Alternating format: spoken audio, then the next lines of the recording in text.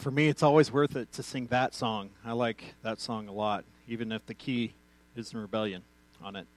But we must realize that whatever we think we can bring to God, we are not worthy except that He has already done it.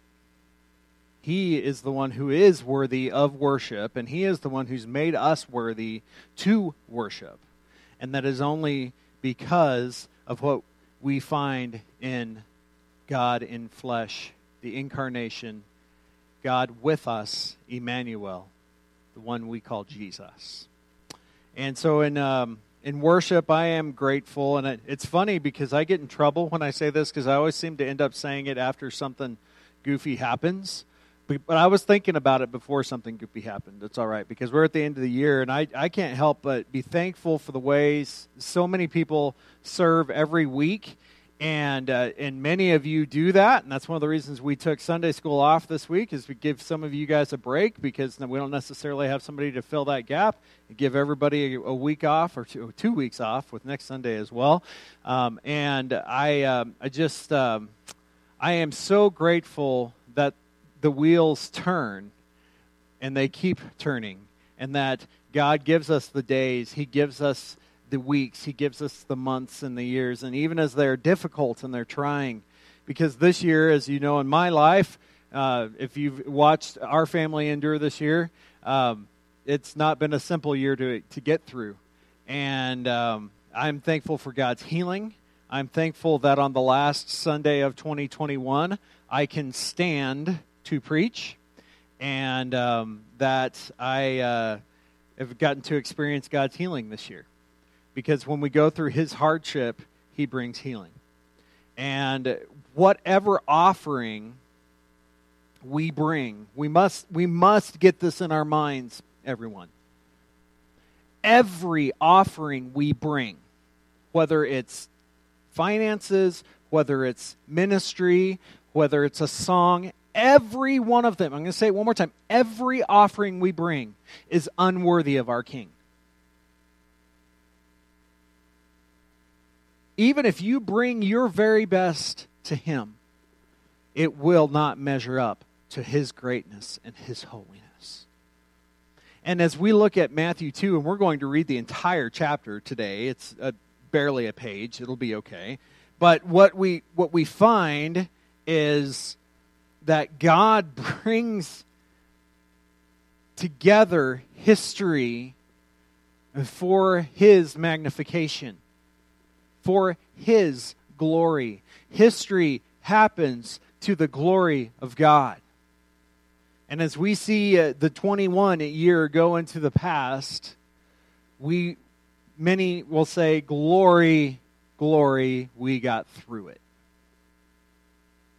But now, a new year comes, and with all the hopes and the dreams and the resolutions that you might try, by the way, I like the new year because He kind of gives you an idea of a fresh start on things, but I quit using that R word a long time ago. The resolutions. Why? Because I resolved to break that resolution. Maybe I revolt against the resolution, revolution on the resolution. It happens too quickly. And so much of our life, we just have to take that moment and say, I give this moment to the Lord. And I'm going to have the discipline to give the next moment to Him. So yeah, I do have some goals for this coming year. What is life without a desire to improve on something? A desire to take off some weight, a desire to stay upright and not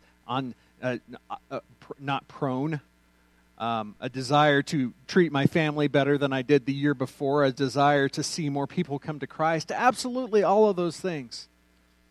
But we must realize that in order for any of those things to happen, the grace of God guides us. And so God, in His grace, has given us His Word, He's given us His church, and He gives us the grace to come together to bring an offering to Him. And as we've sung more than once this morning, the best offering we bring is the one from here. Because our heart is what is eternal. Whatever we bring, whatever happens, whatever finances we might bring and put in the offering plate, it's temporary. Who we are matters. This morning we look at Matthew 2, and it's a special passage. It's a confusing passage. It's a challenging passage. But it shows us ultimately fulfillment. And that's why we come today, is to see the fulfillment of God's salvation so that we might be able to worship the King. So, we are going to read all of Matthew chapter 2 this morning. If you are able, I invite you to stand. I know that it's a long passage today, but I like to give the reverence to the God of the Word in that. Now, after Jesus was born in Bethlehem of Judea in the days of Herod the king, behold, wise men from the east came to Jerusalem, saying, Where is he who has been born King of the Jews? For we saw his star when it rose, and have come to worship him. When Herod the king heard this, he was troubled, and all Jerusalem with him. And assembling all the chief priests and scribes of the people, he inquired of them where the Christ was to be born. They told him, In Bethlehem of Judea, for so it is written by the prophet, And you, O Bethlehem, in the land of Judah, are by no means least among the rulers of Judah, for from you shall come a ruler who will shepherd my people Israel. Then Herod summoned the wise men secretly and ascertained from them at what time the star had appeared. And he sent them to Bethlehem, saying, Go and search diligently for the child, and when you have found him, bring me word, so that I too may worship him, may come and worship him. After listening to the king, they went on their way, and behold, the star that they had seen when it rose went before them until it came to rest over the place where the child was. And when they saw the star, they rejoiced exceedingly with great joy. And going into the house, they saw the child with Mary his mother, and they fell down and worshipped him. Then opening their treasures, they offered him gifts, gold and frankincense and myrrh. And being warned in a dream not to return to Herod, they departed to their own country by another way. Now when they had departed, behold, an angel of the Lord appeared to Joseph in a dream and said, Rise, take the child and his mother, and flee to Egypt, and remain there until I tell you, for Herod is about to search for the child to destroy him. And he rose and took the child and his mother by night and departed to Egypt, and remained there until the death of Herod. This was to fulfill what the Lord had spoken by the prophet, Out of Egypt I called my son. Then Herod, when he saw that he had been tricked by the wise men, became furious, and he sent and killed all the male children in Bethlehem, and in all that region who were 2 years old and under, according to the time that he had ascertained from the wise men, that when then it was fulfilled what was spoken by the prophet Jeremiah. A voice was heard in Ramah, weeping and loud lamentation, Rachel weeping for her children. She refused to be comforted because they are no more.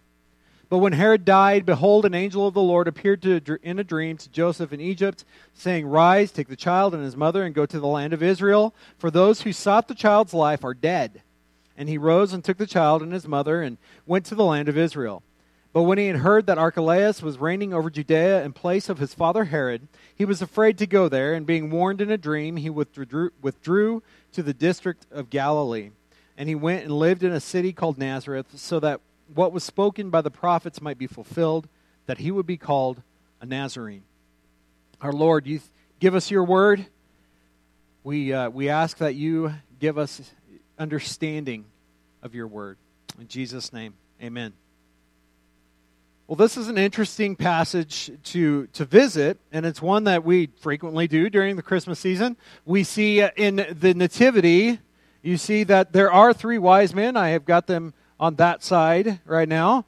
It would be southeast if you're on the compass. Anyway, I'm sorry. But the 3 wise men with the camels, and they're dressed as kings here. Now, there are many who take issue with using the nativity or the creche, because so often we put all the characters that we find of the Christmas story in one place at the same time.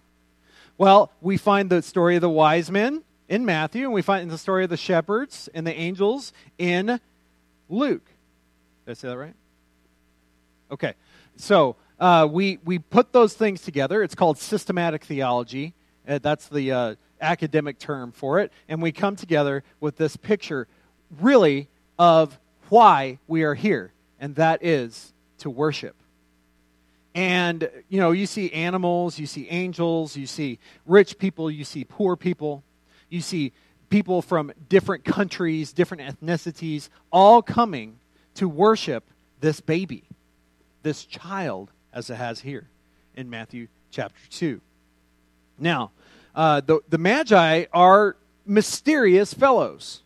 And many times we sang a song on Friday night that We Three Kings of Orient Are. It's a wonderful song that is based out of the Christmas story, but we don't know that there were three of them. There's no evidence here in this passage that they were kings, and we don't think they came all the way from the Orients. Sorry. But it's an amazing song, and thank you to Zach and Richard for joining in and singing it with me on Friday night. When we see that they come in this place to worship. Why do we see all these come together? There are reasons that these traditions develop out of the Christmas account here. The visit of the Magi, or the wise men. Magi just means that. It means wise men. One of the first places we see it appear is in the prophecy of Daniel, chapter 2, when Daniel is put into leadership over the wise men of Babylon.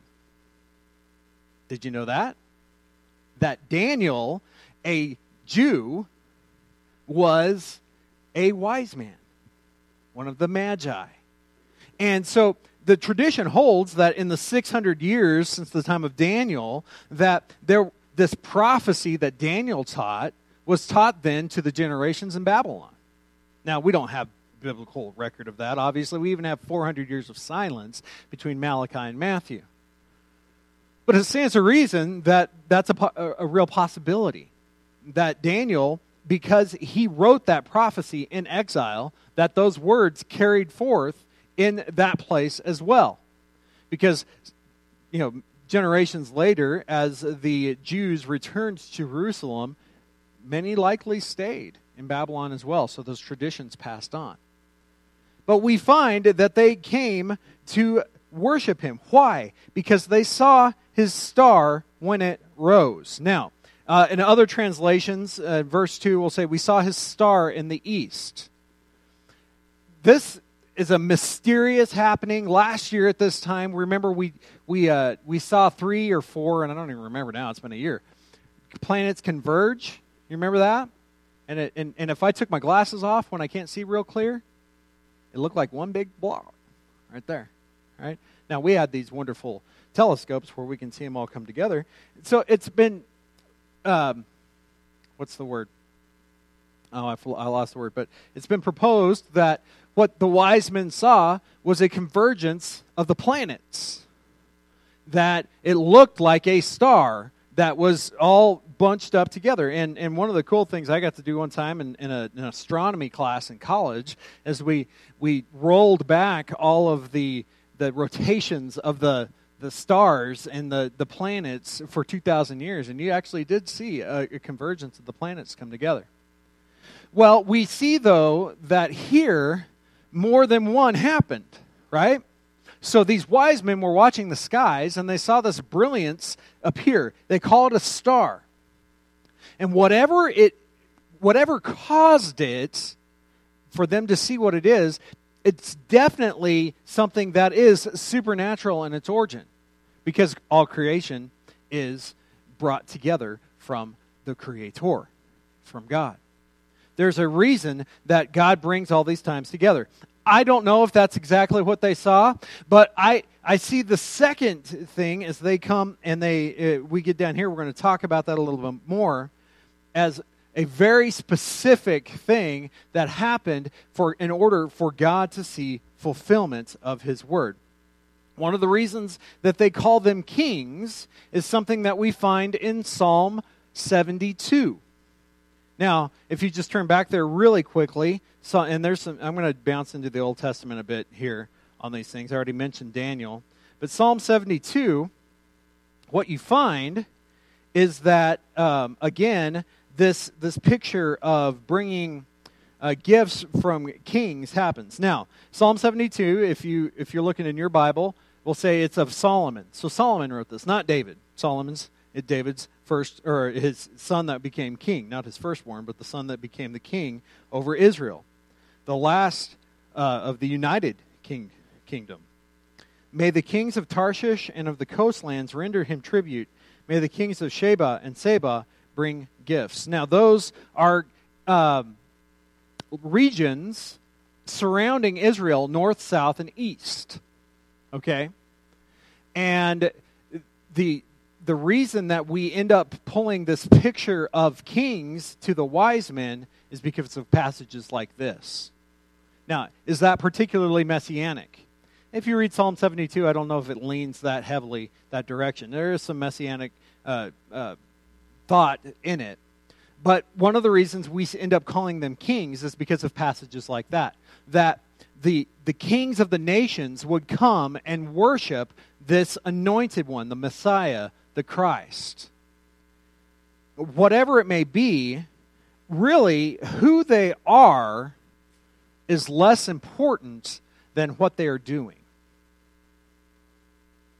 In verse 6, we see what happens when the chief priests have told them where the Christ was to be born, or the Messiah. In Bethlehem of Judea, for so it is written by the prophet. What prophet? It's Micah. Find that in Micah chapter 5. And you, O Bethlehem, in the land of Judah, are by no means least among the rulers of Judah, for from you shall come a ruler who will shepherd my people Israel. When we see this all come together, we find that this place, Bethlehem, is pretty significant in the Old Testament. It's where Boaz and Ruth meet, and they end up being great-grandfather or two to King David. Where does Samuel, the prophet, go to find a king for Israel? He goes to Bethlehem.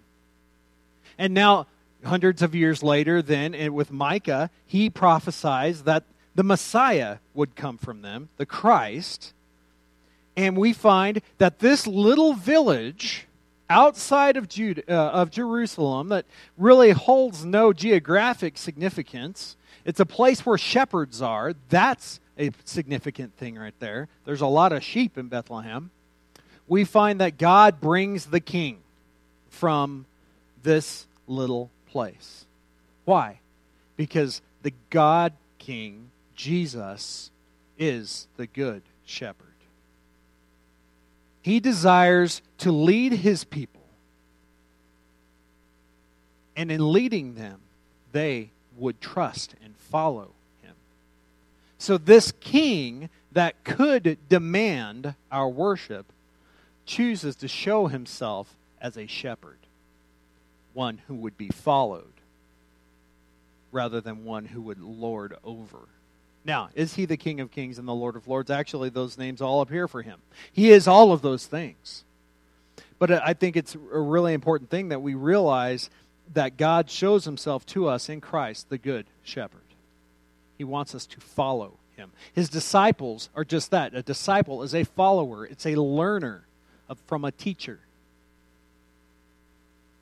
They're not the knights of the round table. They're those he sends who become the apostles. This ruler comes there. So Herod draws them back together, and he ascertains from them, it says in verse 7, that what time the star had appeared. And he sent them to Bethlehem, and go find the child, come back, and tell me where he is, because I want to worship him. To which we know, as we keep reading, we can say lies, lies, lies. Herod was paranoid. He was an appointed political king by Rome. He was not a Jew. He was from Idumea, who was Edomites. They were the Edomites. They were the descendants of Esau. Jacob and Esau were the twin brothers, remember. Esau was always in competition to Jacob, who became Israel. We see this conflict, and now, because Herod has this paranoia, we see what he actually desires to do. He wants to hold on to this phony power that he thinks he has. And so he says, come back so I can worship him. What do we find out later? He wants to kill him so that there is no rival to the throne. The sad part for Herod is the realization that he has not made that he never really held that authority anyway. The King of Kings is this child, this Messiah. So they go before him, they fall down and worship him, these magi, these wise men, these, as we've pictured them here, kings, which they weren't likely. They go into the house, they see the child with Mary, his mother, and they fell down and worshiped him. This is an important realization because of ways people take things. The mother is not worshipped. The father in this place, Joseph, is not worshipped. Remember, this is his perspective. This is the father's perspective. The child is worshipped. They're in Bethlehem still because they didn't have a nice minivan to put their family back in to take them back up to Nazareth. Right? That's when they came down from. It's from the area of Galilee.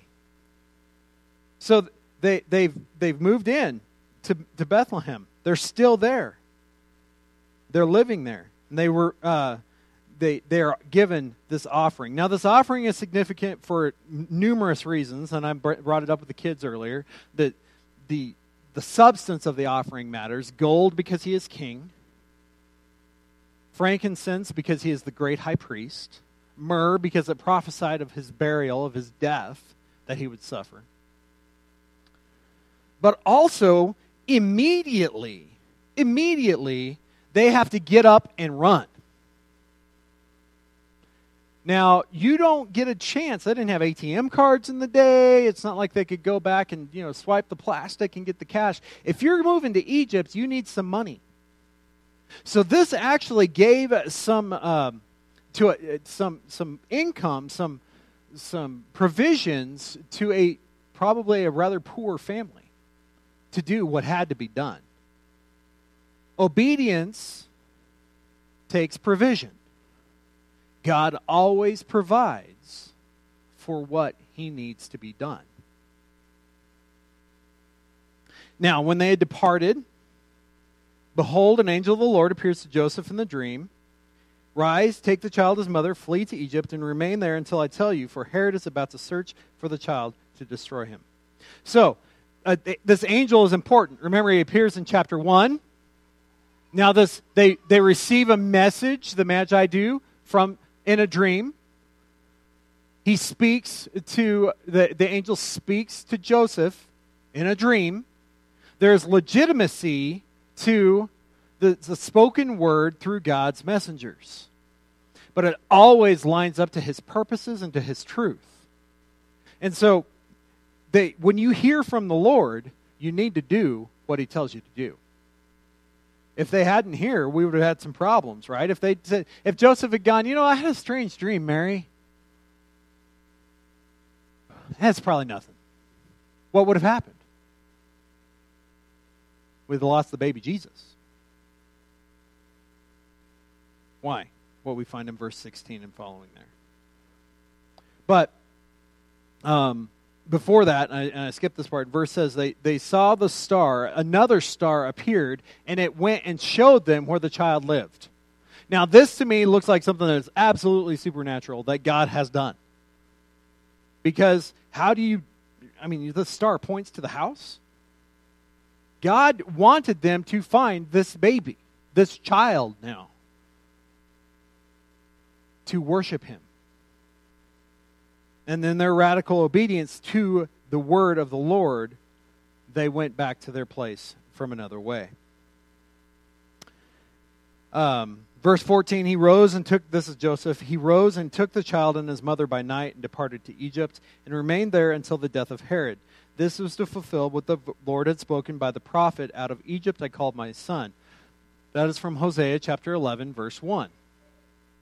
Hosea is not typically what we find to be one of the messianic prophets, but we find that God has drawn the word there. And it's interesting, and it takes some time to work through all the prophecies about the Messiah. There's over 300 prophecies about the Messiah that are fulfilled in Jesus, which, by the way, the odds of that happening are infinitesimal. They're pretty well impossible, except by the hand of God, for this to happen. So Herod kills the kids. He sent all the male children in Bethlehem and all that region that were 2 years old or under. Who is the most innocent of life? It's the babies. But yet Herod is paranoid. And we see fulfilled Jeremiah chapter 31. It says, a voice was heard in Ramah, weeping and a loud lamentation. Rachel weeping for her children because she refused to be comforted because they are no more. The significance there, Rachel is Jacob's favorite wife. I have a favorite wife, and I just have one, thankfully. Jacob ends up with 4, right? And Rachel is the one who has a hard time having children. And she has Joseph, and then she has Benjamin, and she dies in childbirth with Benjamin, and she's buried where? In Bethlehem, if you go and look back in the Old Testament there. This fulfills where that comes from. Judah is one of those children. This is the tribal property, the tribal land, Bethlehem in Judah. We see this fulfillment. Again, fulfillment and worship. Matthew chapter 2. When Herod dies, he says to Joseph in a dream, the angel of the Lord, rise, take this child, and then go back to the land of Israel. Joseph wisely pays attention to the politics, right? What's going on in the world around me? Well, Herod may be dead, but guess who's the king? His son. And you see, throughout the New Testament, you actually see his kingdom split into 4, his governing area. Kingdom is a relative word in this time. But this governing area is split into 4 parts. Archelaus is the one who's governing over the land in the region of Jerusalem and Bethlehem. So where do they go? They go to Nazareth. In John chapter 1, I believe it's John chapter 1. Yeah, it's John chapter 1. We see that Philip and Nathanael have this conversation. And they say, Jesus of Nazareth. He says, Jesus of Nazareth. And what does he say? Philip responds to him and says, Nathanael responds to him and says, can anything good come out of Nazareth? See, Nazareth, in that day, it's the same thing people say about Pueblo today. Right? Can anything good come out of Pueblo? Yes, it's true. But in this time, Nazareth was the place nobody bothered with. They didn't go there. For me, I think of towns around the little rival towns from where I grew up, and I would say, can anything good come from Hatch? And you would say Green Chili. And some of you would argue that here, because that's the region I grew up in. Some of you would say Pueblo is better, but don't get into that right now. Can anything come from this place of nothingness? What does that say? Isaiah chapter 53, it fulfills there. There is no specific place where he says it will be called a Nazarene. What the picture of the Nazarene is that he's a nobody. Because Nazarene is a nothing place. Nazareth is a nothing place. Isaiah chapter 53 is that fulfillment. We see the Messiah come. Verse 3, he was despised and rejected by men, a man of sorrows and acquainted with grief. And as one from whom men hide their faces, he was despised, and we esteemed him not. He was a nobody. This humble baby in this tiny, poor family is the one who will come and save the world from their sins. All of this chapter 2, and I know I've flown through it, and I know I've probably pushed it a little longer than you were expecting to be here, but you didn't have Sunday school today. It's going to be okay. We see the fulfillments of what God purposed from the dawn of history. God desires our love, and He shows us His love through His Son. And when you go all the way back to Genesis chapter 1, read through all of those prophecies found about the salvation of the Lord through the book of Genesis and into the law, fulfillment through that, we find that God's purpose all along the way was that we would worship Him. He knew we couldn't in our own state because we are sinners. But He made the way. And so when you look at a passage like Matthew chapter 2, we read it almost like mythology sometimes. That this is just something we read once a year to make us feel good about Christmas time. But God is writing history in this moment that it would come and He would save His people from their sins. Matthew chapter 1. God with us, Emmanuel. And so, coming to the final Sunday of a year that has not been easy for the vast majority of the people in this room. Whether you've been dealt with illness or injury or loss or financial issues or whatever it may be. Remember that God has redeemed your life for His purpose. And the hardship that we endure, what did we read just now in Isaiah 53? Even the Messiah was despised and rejected. He desires our worship. He shows us His grace. He endures suffering. He lives in the flesh to pay the price for our sin. Not for His sin, because He was perfect. He was sinless, and we can get into that later in the Gospels. But He is the perfect sacrifice to bring fulfillment to all that God brings us in His Word. God loves you. He has reason and purpose for your life. He's calling you to Him. He says, and this is a great time as we come into a new year in this coming week, to renew your dedication to learning His Word and to realizing the great love that He has for His creation. We are here to worship. In no way are we on our own worthy. But He makes us such. We will always mess up. We will always have an issue with something that we have. But God, in His grace, made it so we can bring our best to Him. And our best at sometimes you just didn't get that one hair combed. Or for me, it was this little notch right here shaved this morning looking in the mirror. None of us are perfect, but God is gracious. He loves you, and He wants you to have that relationship with Him that He prophesies here in His Word. So you see fulfillment of Old Testament prophecy, further prophecy that is fulfilled by the time of Christ, that by the life of Christ, and the worship that we are to bring to Him. Will you make this last week of 2021 a time of worship, leading into a new year that is rededicated to the blessing of the King? Let's bless Him. Lord, You are good. You are gracious. As we see all that You do and all that You have done, let us stand in awe that You loved such as us. Forgive us, Lord, for our arrogance. Forgive us of our sin. Help us to bless You in Jesus' name. Amen. Let's stand together.